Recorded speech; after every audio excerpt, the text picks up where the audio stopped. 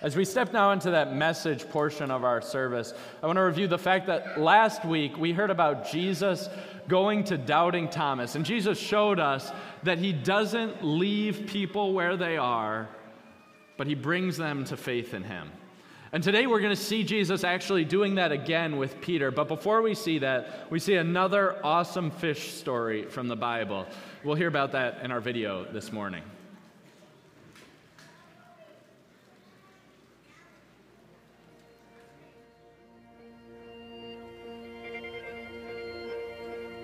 "3 days after Jesus died on the cross, he came back to life. More than once, Jesus appeared to his disciples and proved that he was alive. One day, Jesus met his disciples while they were fishing on the Sea of Galilee. Peter and the other disciples got into a boat to go fishing. They spent all night on the water, but they did not catch any fish. The next morning, as the sun was coming up, Jesus stood on the shore.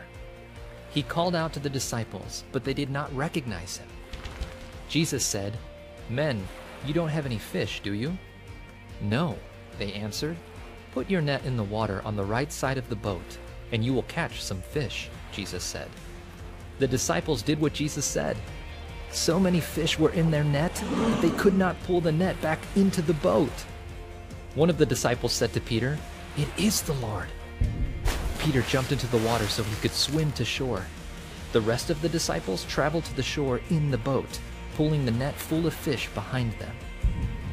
When the disciples got out of the boat, they saw bread and a charcoal fire with fish on it. 'Bring some of the fish you've caught,' Jesus said.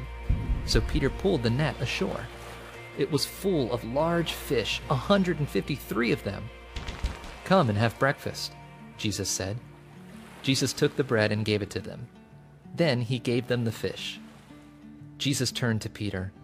'Do you love me more than these?' he asked. 'Yes, Lord,' Peter said. 'You know that I love you.' 'Feed my lambs,' Jesus told him. Jesus asked Peter again, 'Do you love me?' 'Yes, Lord,' Peter said. 'You know that I love you.' 'Take care of my sheep,' Jesus said. Jesus asked Peter a third time, 'Do you love me?' Peter was very sad that Jesus asked him a third time. Peter loved Jesus very much. 'Lord, you know everything. You know that I love you.' 'Feed my sheep,' Jesus said.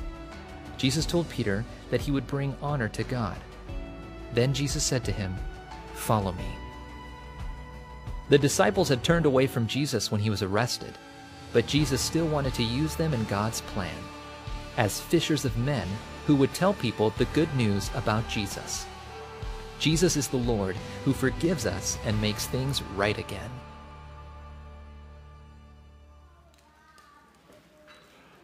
So Jesus wasn't done with Peter yet, and Jesus isn't done with you yet either.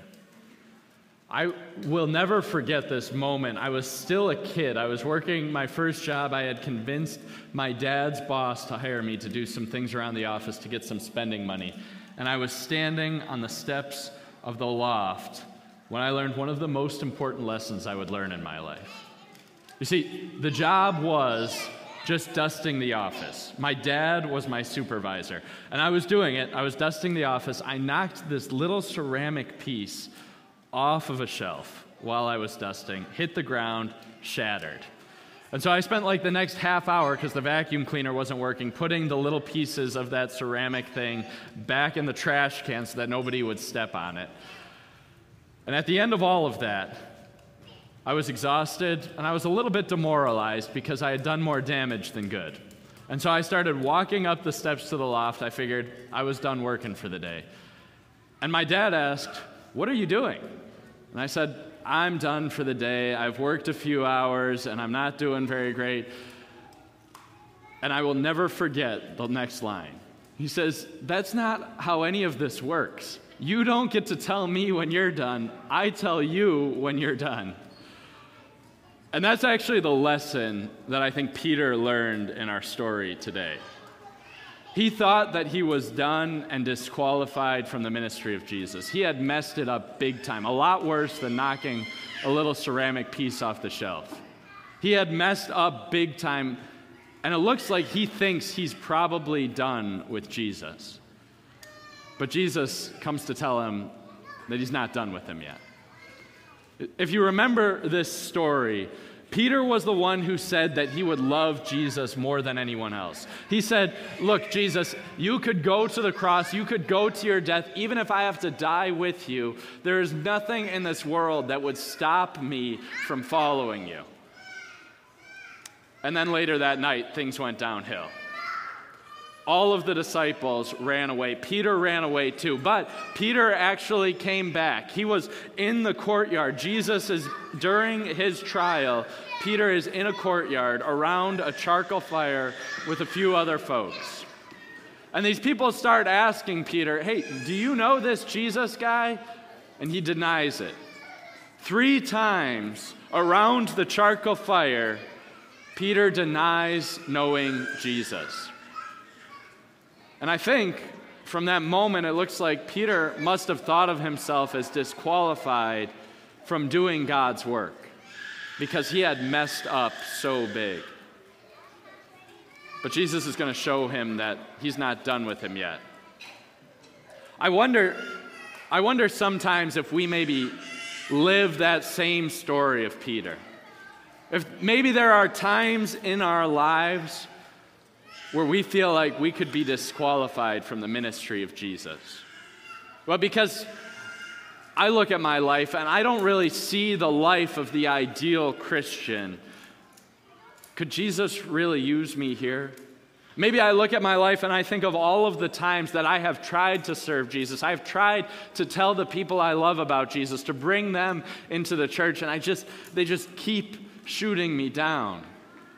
Maybe I'm just not good enough to be doing the work. Or I look at my life and think, well, am I really living the story of Jesus enough? Are people going to hear me talk about Jesus and then be offended because then they see that I'm not perfect either? And maybe you're there. Or maybe you're not there and you think you are qualified for the ministry of Jesus. And if that's where you are, I think there are times when we have to realize that even the best things that we do, well, even those things often have a selfish motive. You see, the truth is, if we're honest with ourselves and we're honest with our motives and we're honest with our lives, all of us are disqualified for the ministry of Jesus.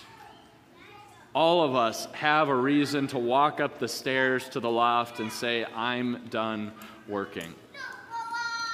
But the truth and the gospel message for this morning is that even if you think you're done, Jesus isn't done with you yet. And Jesus wasn't done with Peter yet either. That's what this story is about. Even though Peter hangs it up and says, I'm going back to fishing, Jesus calls him back in. And he sets this meal before them, and I think we have to realize the significance of this meal is really important. That Jesus doesn't make meals for people he's holding a grudge against. Just the fact that Jesus invites Peter to the meal is a tangible marker of the forgiveness that Jesus is offering him. Peter has Jesus' forgiveness, but Jesus doesn't just leave it at that. He doesn't want Peter to just have to infer forgiveness for himself, but he wants to draw Peter in deeper to this forgiveness. And that's why he calls to him and asks this question, Simon, son of John, do you love me more than these? Because remember, you said you loved me more than these, and there were those 3 denials. But what Jesus does here is beautiful because he replaces the denial that Peter had around a charcoal fire in the courtyard with this confession that he has around the charcoal fire in front of Jesus. Jesus draws the confession out of him. Peter, do you love me? Well, he doesn't call him Peter, he calls him Simon, son of John. Do you love me?